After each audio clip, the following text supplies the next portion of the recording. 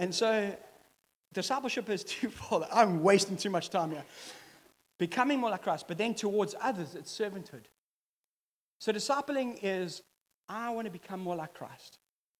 I want to live like he lived. I want to speak like he spoke. I want to have the vision that he had, but for myself. But then towards others, I want to be servant. With Monet, yes, I spent tens of thousands of rands on that oak. Money-wise, time-wise, energy-wise, emotional-wise. He hurt me more than anyone hurt me in a long time. He almost became like a son to me. And when his real father died, tragically, he sat me down and said, Bret, you are now my dad. And then he lied and he hurt me and he cut me. And I'm like, but I love that guy so much. And my whole heart for him was to see him come through TMT and then be better than me. And now he's doing better than me in so many areas.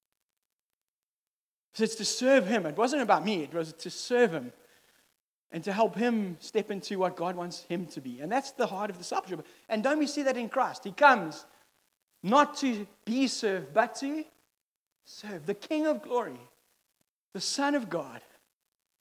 He left his heavenly body. Think about this. Never to be the same again. He never went back to what he was. He's got a human body forever and ever. He's got the holes in his hands, the piercing in his side, the thorn marks on his head. He'll never go back to what he was like for you and for me so that we could become disciples and to disciple others. It's beautiful. So discipleship is a big deal. And then Jesus dies, and then in Matthew 28, and then the Romans make a lie that his body was stolen because they didn't want him to be resurrected. And then what is the first thing he says to his disciples when he appears to them and he freaks them all out? He says, go and make. In other words, become like me and then serve others. Of all nations. What I love about this congregation is a lot of nations here. This is a great picture of the kingdom. Not making converts, making disciples. Discipleship takes time, energy, money, pain, suffering. It's not a quick fix. We live in a very instant society. Things in the real world don't instantly happen. Does it make sense? It's like, it feels like I've gone too deep too quick. I was hoping to be happy, you know what I'm saying?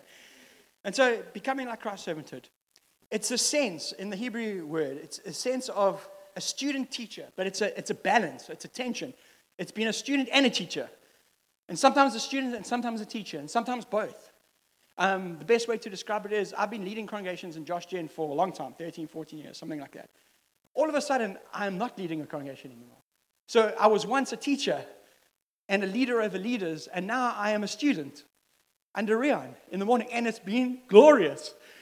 We were at our elders weekend away the other day, and he was using me as an example to help the other elders submit themselves under him. And he said, look at Bret, he's come in, he's much more, I don't know what he said. He actually was very nice to me.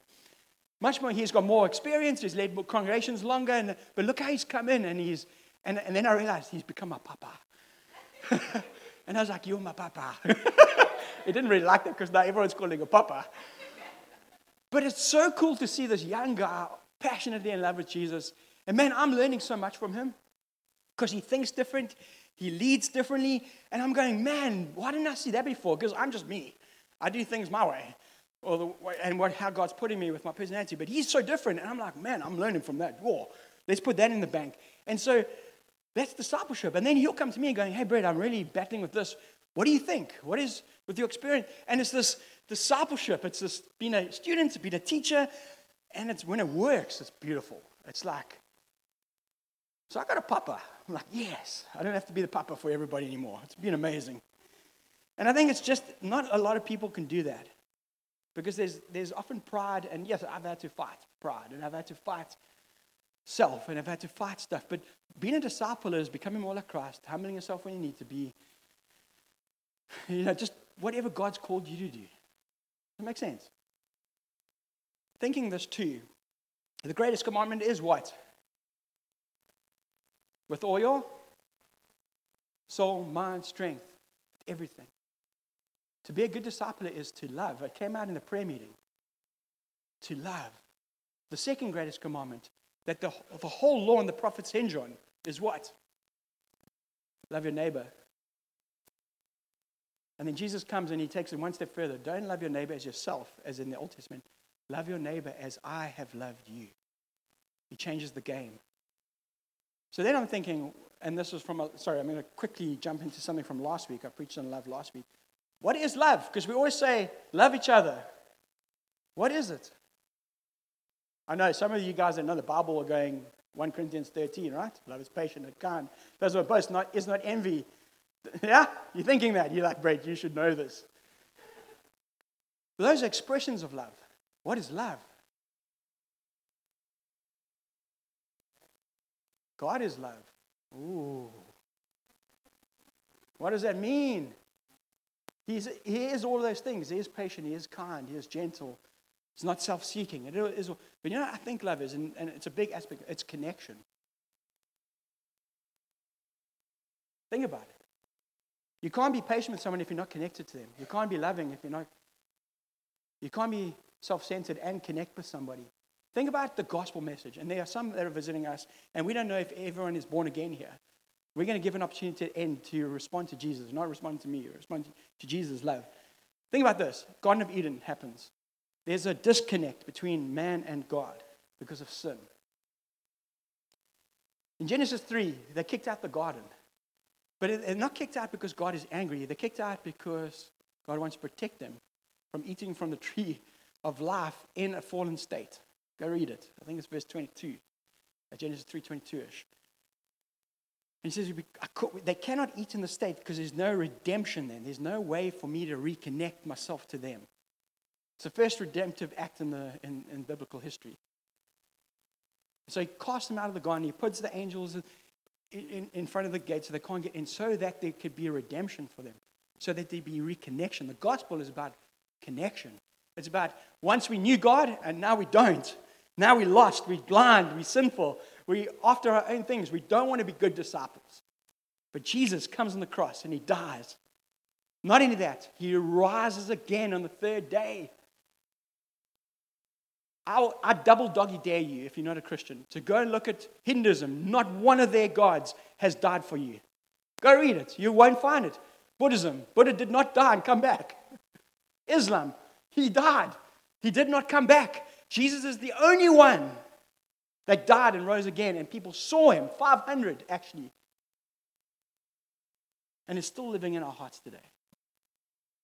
See, he came to reconnect. That's why he loved the Lord God with all your heart. Connection. It's discipleship.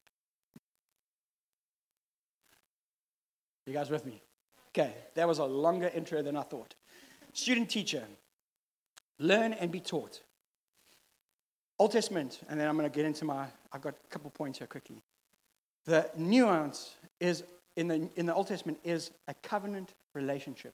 If you want to understand what discipleship is, it is a covenant relationship between Abram, Isaac, and Jacob. God comes and he says, I will have a relation with you. I'll have a covenant. I'll connect with you. I will promise you promises. You'll be a great nation. Those who come in will be blessed. Those who curse you will be cursed. It's a big deal. Discipleship isn't a thing that we just made up. It's God commanding us to make disciples of all nations. He's actually commanding us to love one another as we love him. Okay, so with discipleship, 4 R's, because I wanted to be cool, because I knew I was coming here, and you guys are all cool. So how do we disciple effectively? 4 R's. First R is this: intimacy with Jesus. I've nuanced it already. If we don't have an intimate relationship with Jesus, we can't be good disciples. Intimacy has to be priority. So my first scripture for the morning, young man. Before you put it up, I want to try to trick people. No, I'm just kidding. What is eternal life? Yes. John 17:3. Can you put it up now? Surprise, eternal life.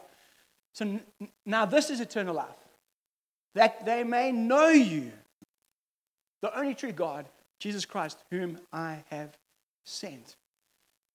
I know I have eternal life because I am knowing Christ. I'm trying to live for him. Am I perfect? No, by no means. Abby definitely knows that. Liz knows that. A few of you guys maybe know that. Carlos will learn how to know that. I'm not perfect, but I am intently trying to know Christ Jesus. And the word know there is to know as a husband knows a wife or a wife knows a husband. It's a very intimate knowing. It's not just, hey man, how you doing? Oh cool, have a lovely life. It's a knowing. It's a deep thing.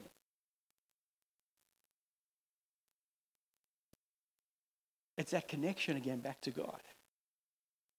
And the more we become discipled by Jesus, but more the Word of God gets into us, the more our prayer life grows, and the more we enjoy just Him, the more we know Him. The more we become like Him, the more we are able to witness about Him. Beautiful, eh? Simple. Beautiful. But intimacy takes hard work. It takes being exposed. There's a lot of pain in intimacy sometimes. It's just like, because when you're in an intimate place with your husband and wife, for those who will be married one day, it's a very vulnerable place to be. It's a lacquer place to be, but it's a very vulnerable place. It's a very, very real place. It's a very, And that's why the world takes it and perverts all that stuff, and it irritates me because they're taking something so amazing and they're making it so cheap. And that's the thing about the gospel. I always say this. It's free, but it's not cheap. The gift of salvation and love and knowing Christ and intimacy is given freely by Christ's work on the cross and resurrection. But He gave everything for us. And in turn, He wants everything back to Him. It's free, but it's not cheap. That's amazing. And we see this. So the Holy Spirit comes. So Jesus gets baptized. Think about this intimacy thing. He gets baptized. The Holy Spirit comes in him. There's a voice from heaven. This is my son who I'm well pleased. Where does the Spirit send him straight away? Into a sucky place. The desert. Where the animals are trying to kill him and the devil's trying to kill him and he's hungry and he's thirsty and he's hot and he's bothered. And when we're in Israel, man, it's really arid there. It's really dry there. And there's this desolate place, this isolation where he finds strength to overcome every temptation as we are tempted. And I think this is a mirror of the cross. If he didn't do it there, he would never have done it on the cross. I do believe that. And so you see, he comes out of this a changed Messiah. But I think he took the wilderness, he took the desolate place into his everyday life. What do you mean? It sounds terrible. Well, think about this. In Mark 1 verses 35, it says, very early in the morning, while it was still dark, Jesus got up and left the house and went off to solitary places where he prayed. Similar nuance there to the wilderness, to the isolation, to the... Interesting. And then Jesus would do that, but he would also take his disciples with him to those isolated places. Think about when Jesus said, who do the people say I am? You know where he took them? To a very isolated place where people did human sacrifices and terrible things. We were there in Israel. It was quite a bad place. And he would isolate with them and he was like, hey, people are saying things about me. Who do people say I am? And in the quiet, in that moment, they have to make up their own minds. And only one of them said, you are the Messiah. The other was like, what the heck? We don't quite know what's going on yet. And often you'd see Jesus going. And the funny thing about him is, he exposes his disciples to everything except for one thing. You guys know what that is? What did they ask them to teach him? Prayer. Interesting. He shows them how to cast out demons. He shows them how to heal. He shows them how he teaches. But the one thing they ask him in the Bible, it's interesting. Teach us how to pray, Savior. Teach us how they're seeing something of an intimacy that they don't have him with him. And I think it's in those isolated places. Then he says, go behind the door, close the door, pray in the secret place. Interesting. Where your Father in heaven will hear you. So he isolates. He's intimate with the Father. And if you think about Jesus' life, he never misses it. Read the Gospels. He's got a 100% track record. Why? Because he only did what the Father told him to do. Intimacy. Starts there. If you want to be a good disciple, intimate between you and the Lord. If you want to be a good discipler, intimacy between the Lord. You can't have one or the other. So challenge. Discipline is a nasty word in our day and age. If you talk about discipline, you're like evil. But think about this. If you want to be a good sportsman, discipline is the thing to get you to be a good sportsman. If you want to be a good painter, I know you've got some good artists in this congregation. If you want to be a good musician, if you want to be a good husband or a wife or a friend or a son or a father or whatever you do, if you want to be a good IT person or a doctor or whatever, the more time you put into that thing, the more you are disciplined, the more you give yourself to that thing, the better you'll become. The more proficient you'll become. The more regarded you'll become. Discipline is a very good thing. Consistency and discipline go hand in hand. Funny story. Well, it wasn't funny at the time. I was preaching once in Sunningdale when I was leading there. And I remember having quite a hard word for the congregation. And in the middle of that message, God rebuked me. Because I was overweight and I wasn't very disciplined. Now, I'm not saying I'm the most disciplined person. I'm still learning and I'm trying. So that's a disclaimer. But I was very overweight then, very unhealthy in my eating habits. And I'm preaching, and halfway through, I realized, like, God is like, how dare you speak to my church like that when you are not living it the same? It was a terrible experience for me. I was like, I think, if I remember correctly, we kind of cut the thing short, and I went to Abby. I said, baby, I have to change. And I remember that, and someone put something on Facebook that I looked like Uncle Fester. So it all kind of came together. It was that when the Joshkas were here. You know, remember the Joshkas? Anyways, terrible time in my life. And I remember, I'm like, babes, okay, I'm going to stop drinking Coke. I'm going to stop eating stuff. And then the next day is a flippin' birthday party that I'm taking our kids to. And I'm there, and I'm like all the cake and it was terrible. But the discipline came as, I'm not going to do that. I'm not going to eat that. It was hard. It's still hard. Still trying to be disciplined in my health and in my emotional thing and in my thing. Because I want to be a good steward of intimacy with the Lord and with others. I can't expect others to follow me as I'm not following Christ. I'm not living my life a holy, pleasing one to Him. So I'm not perfect, but I'm trying. And I think, okay, so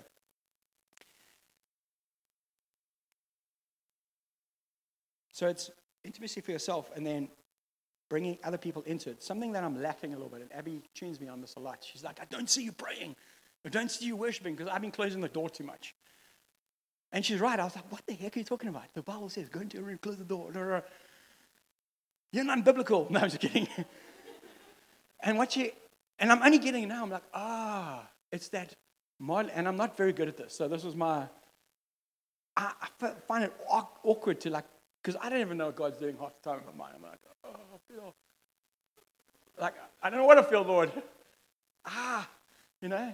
Very vulnerable place to be. Abby's been asking me, Bret, just show me a thing. And I'm still trying to figure out how to translate that. I don't even know. Often I'll bring in my preachers and she'll read through and this is going to be terrible.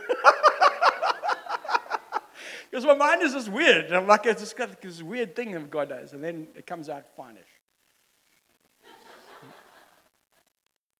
Okay, babes, okay. But and what she's saying is, bring me into intimacy with the Lord. She loves praying when I pray because apparently I'm more open. She sees my heart. So I've been trying to do family quiet times. They're working kind of. Kids look stoned half the time. Sorry, Wes. Love you, bro. Checking him. He's like, I'm not getting lunch today. And so it's bringing people into that. Okay, that way took way too long. Anyways, so first thing is intimacy. Second thing, you should go quicker, is interconnection with people. So we're intimate with the Lord, but then we're interconnected with people. And I used interconnected because I wanted to use an R word, partly, but it's also, discipleship's not a one-way road. It's a two-way road. And if I think I'm the guru, and I'm just telling people what to do all the time, that's not Jesus-like. Does that make sense? It's got to be interconnected. I've got to be willing to be taught and to teach, to glean and to give, to serve and to be served. It's this dichotomy of biblical tension again. Thank you. Thanks, Liz. It's amazing. In other words, it's formal and informal. Some comic relief. It's formal and informal. You see Jesus, 12 random people, mostly vagabonds and delinquents. Very similar to me, actually. And you, if you're honest. Tax collectors, fishermen, one doctor, so he did that right, Luke. And it almost feels random. And this will be my next point, so I don't want to overdo it. Maybe I shouldn't do it now. Let me do it later, because then I'll mess up my own. But he's interconnected. He's, actually, I can do it. He's intentional. So he walks up to you like Peter and John. Hey, follow me on the beach. Hey, follow me. It almost feels like, if you're reading that, it's like Jesus just randomly just walks up to random oaks and, hey, follow me, follow me. But if you read just a few verses earlier, the word says he spent 12 hours praying through the night. Then he walked down the beach and went, follow me, follow me, follow me. You see, interconnection is intentionality. Jesus is never not intentional. And so we want to disciple people unintentionally, haphazardly. Oh, when I feel like it, if I'm having a good day, then I'll be good. No, we live by faith, not by feelings. We actually live by faith and not by sight. This is one of my pet hates right now. Well, not a pet hate, pet dislike. Let's use a dislike. It's a better word. Is I'm hearing Christians saying, if God shows me, I will do and go. And that's not faith. That's living by sight. If he says, hey, go there, it's easy to go there. If he says, go there, but he doesn't tell you how it's going to look, it's a whole different thing. Faith doesn't make sense. Sometimes you can't see faith. You mean Abraham is like, hey, go to that land. Okay. Now what? And every step, the word is a lamp unto our feet, a light unto our path. It's like one step, okay, another step, another, a light up a little bit more. God doesn't always give you the bigger picture. And what I'm seeing in Christians today is, I'm only going to go if God makes a sign in the heavens and then some plane comes and spells out the country that he's calling me, or the hose pipe changes into a thing, or some angel appears to me like, oh, you will go to there because you're chosen name. No, that's not faith. That's something else. So I'm not saying God can't do that. You hear what I'm saying? You know what? I don't want to get disciplined after this. But sometimes God says, hey, go, and he doesn't give you a game plan. That sucks. Every time we meet congregations, Andrew's gone, we want you there. Cool. Biggest question I get is, what did you do to pray about knowing God? Oh, I didn't have to pray. What? Honestly, that's what? You didn't pray? No, I didn't pray. I didn't pray when I went from Sunnydale to HB PM. I didn't pray between HB PM and AM. Andrew said, go. I said, cool, you're my leader. That's what you want? That's wild, hey? Because I got faith that he's leading me well. And it's been great. Still don't know how that plays out, but that's faith, right? Faith is not seeing. It's believing. Someone said good. I agree. Interconnection. It takes faith to lead people. It takes faith to be intentional. This is highlight quickly. We can't fall into the trap of becoming an Instagram church. Maybe it's relevant in the City Ball congregation. Instagram church is this. We put up our best picture when we come to church. We look cool. Got the filters on. Posed. And we're looking good. We're walking. I'm rocking with Jesus. Woo, be a disciple. I've got intimacy. I'm interconnecting. But behind the scenes, when you take the filter out, the world is falling apart. That's not what God's called us to be. He's called his church to be messy and uncomfortable. And man, sometimes I want to punch people in the face. I'm just being honest. Sometimes you want to punch people in the face too. Come on. Because some people are just so, why can't you listen? Why can't you just be nice to me? When I get into Esme AM, one of the old ladies comes to me. She goes, I just don't like you. It's just like no filter. Like, I don't like you. Oh, sorry. But I did say, you will like me sooner or later.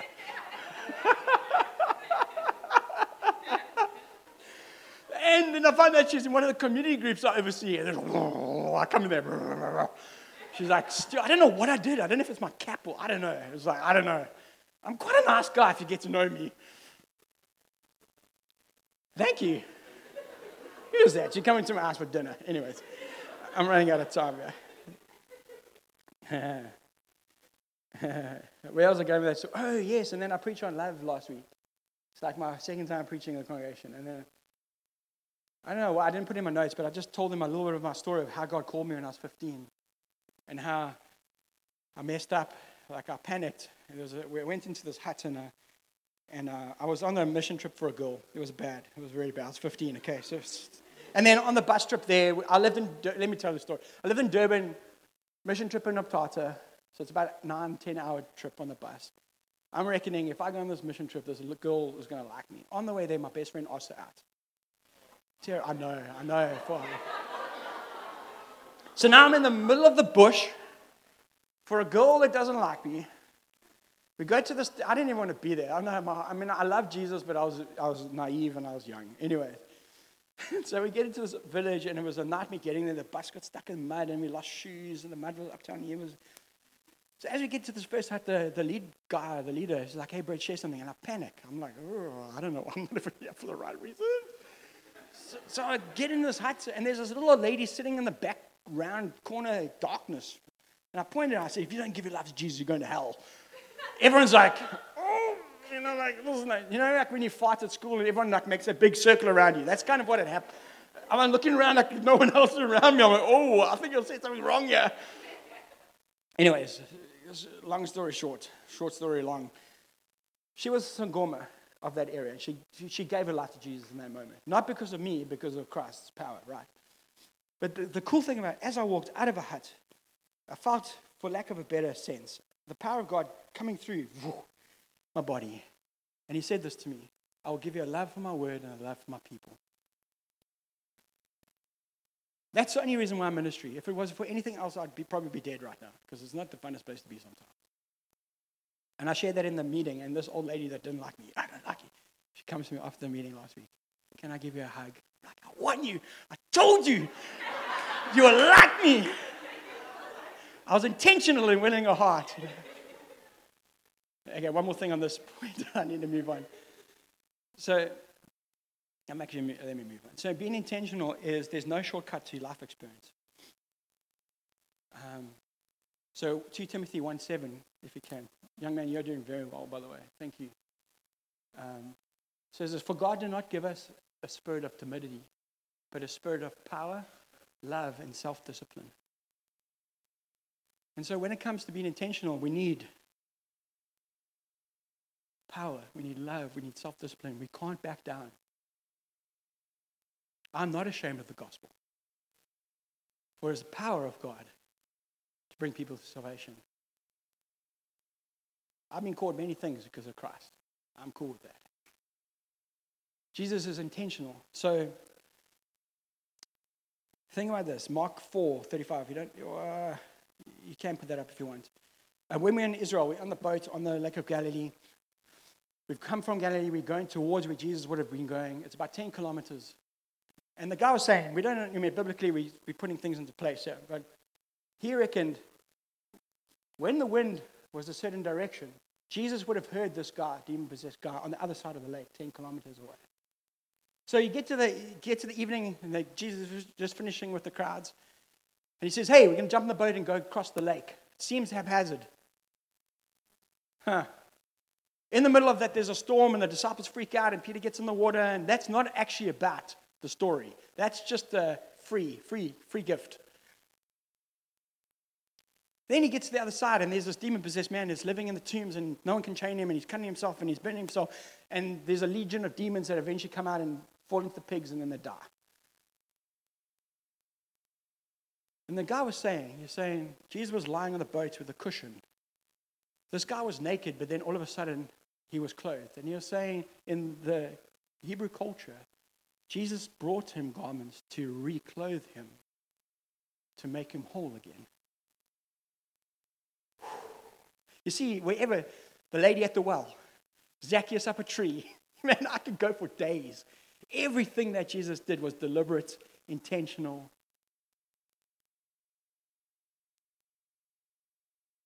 And the demons come out, and he's clothed, and then this man comes and he says, sorry, can you put that up again?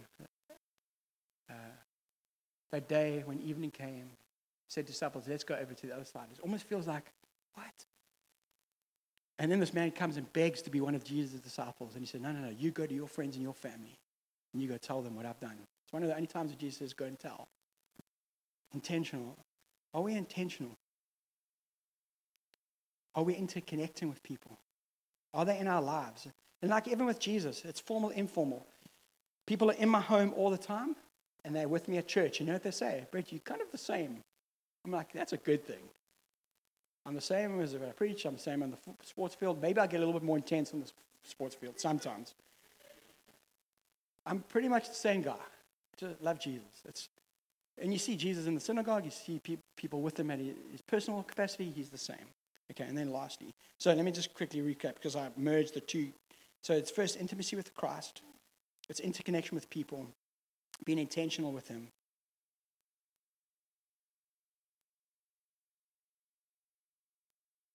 And then maybe this, sorry, coming back to the no shortcuts. I've got 35, my times are awkward. Can I go another 5 minutes? Is that right?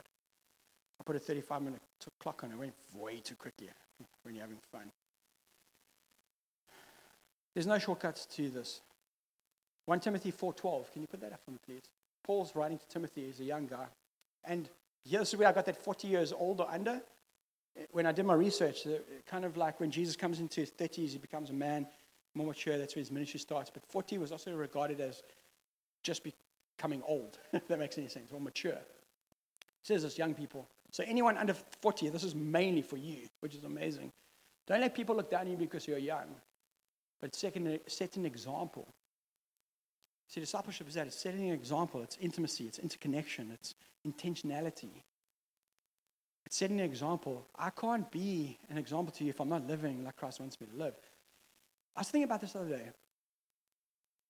Taking the Lord's name in vain is probably more than just using his name as a swear word. What if taking the Lord's name in vain is saying that you're a Christian, but you're not living like he wants you to live?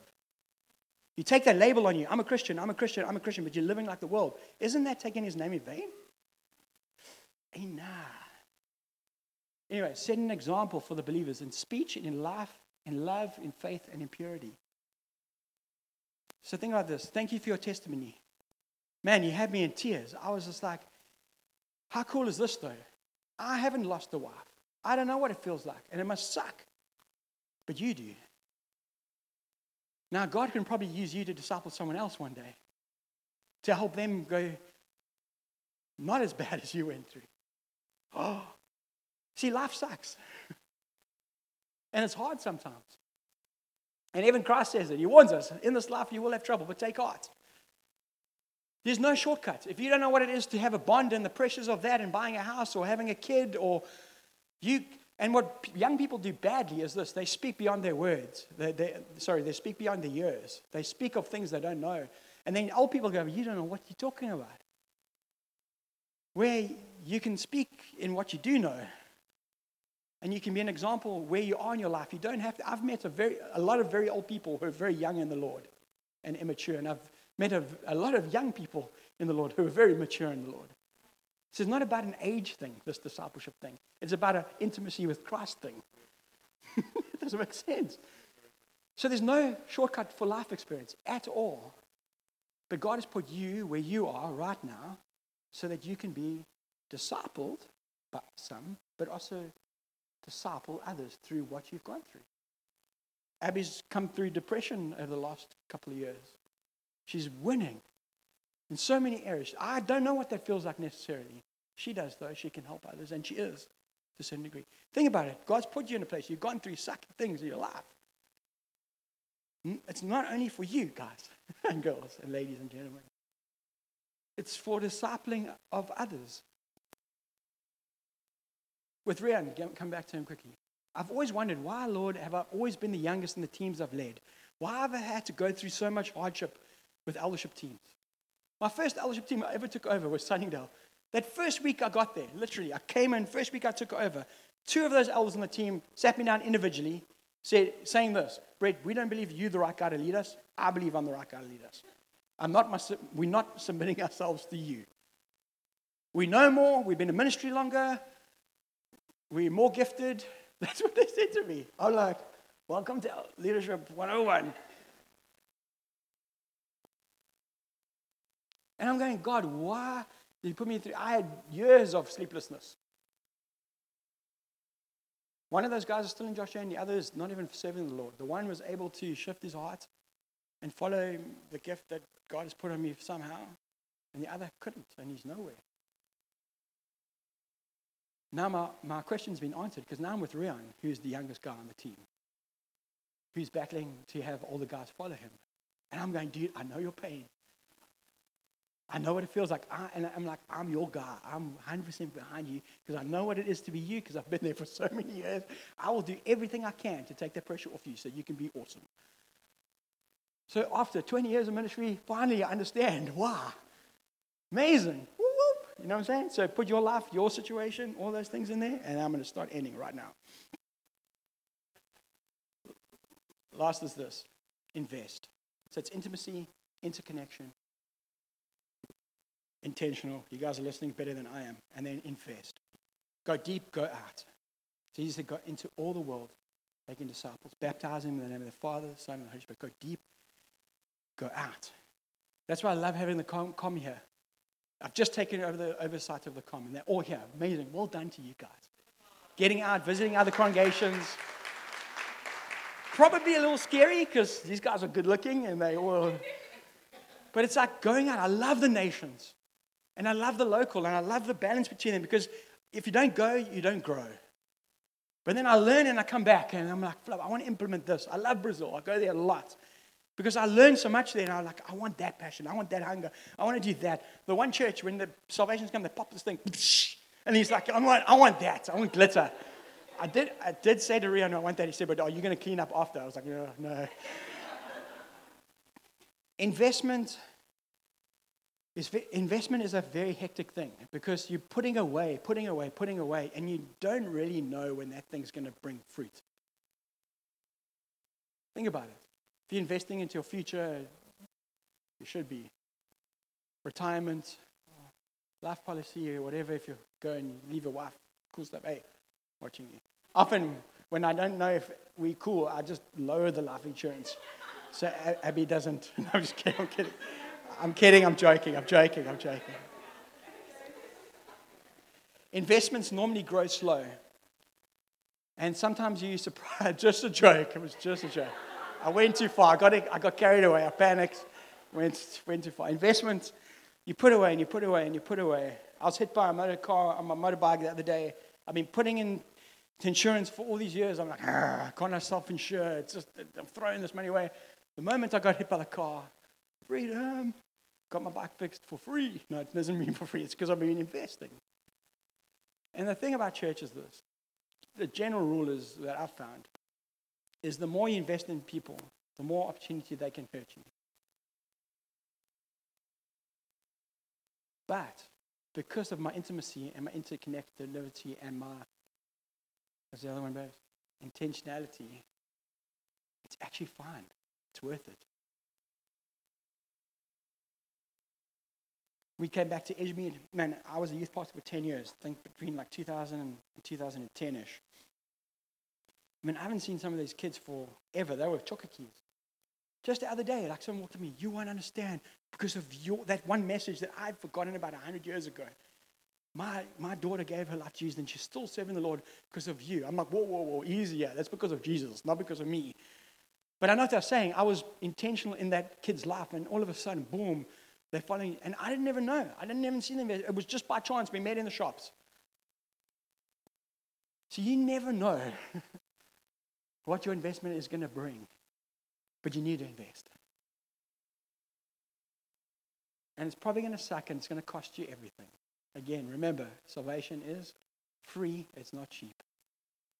It's going to be emotional. It's going to be resource-driven. It's going to be time. But because of Christ, it's worth it. I'm going to end there because it's been way too long. Christ's heart for you. This isn't me. Christ's heart for you. I didn't die for you. He did. It's his church. He's building the church. He's the head of the church. We're just servants. His heart for you is that you be discipled, that you open your life to people. I have friends and not so good friends that are discipling intentionally all the time so that I can hopefully be more like Christ. And somewhere along the line, there's glimmers where I can do that for others. Are you up for the task? Are you this Instagram church where you put your best foot forward? Last week, I had this hectic word, and I'm always afraid to throw this thing out. I'm like, I feel like someone wants to commit suicide in the service. And I throw this word out, and I'm like freaking out because I don't want it not to be God. You know what I mean? Like someone here wants to commit suicide, you've lost everything, and I'm feeling it so strong. I'm like, oh God. No one responds until yesterday. I got a WhatsApp. Bret, you won't believe it. It's me. But how can I lead worship and say that I want to commit suicide at the same time? I'm like, dude, I'm your friend. Come on. This is God you're responding to, so you can be a better disciple, man. And so we're going to go into time of ministry. I don't know, do you want to go? Must I have to go? You go? Let's just go together. Let's get together. It's interconnection. Let's do that. Come. Thank you, God, for this amazing moment just to be with you. You're calling us to be your disciples, to carry your name. Lord, you're calling us to be more like you. And Lord, we don't want to be the people that have nibbled so much of the world's table, Lord, that when we come into the presence of the King of Kings and the Lord of Lords, that we are full and there's no space for the great. And so this morning, Father God, we want to pray that as we just spend a few more moments with you, allowing your word to penetrate our hearts, that is living and active and effective to make us more like you. The Lord will respond not to a man speaking or to amazing songs sung, but Lord, that we'll respond to the King of glory, the name above every name, Jesus Christ, our Savior and our Lord.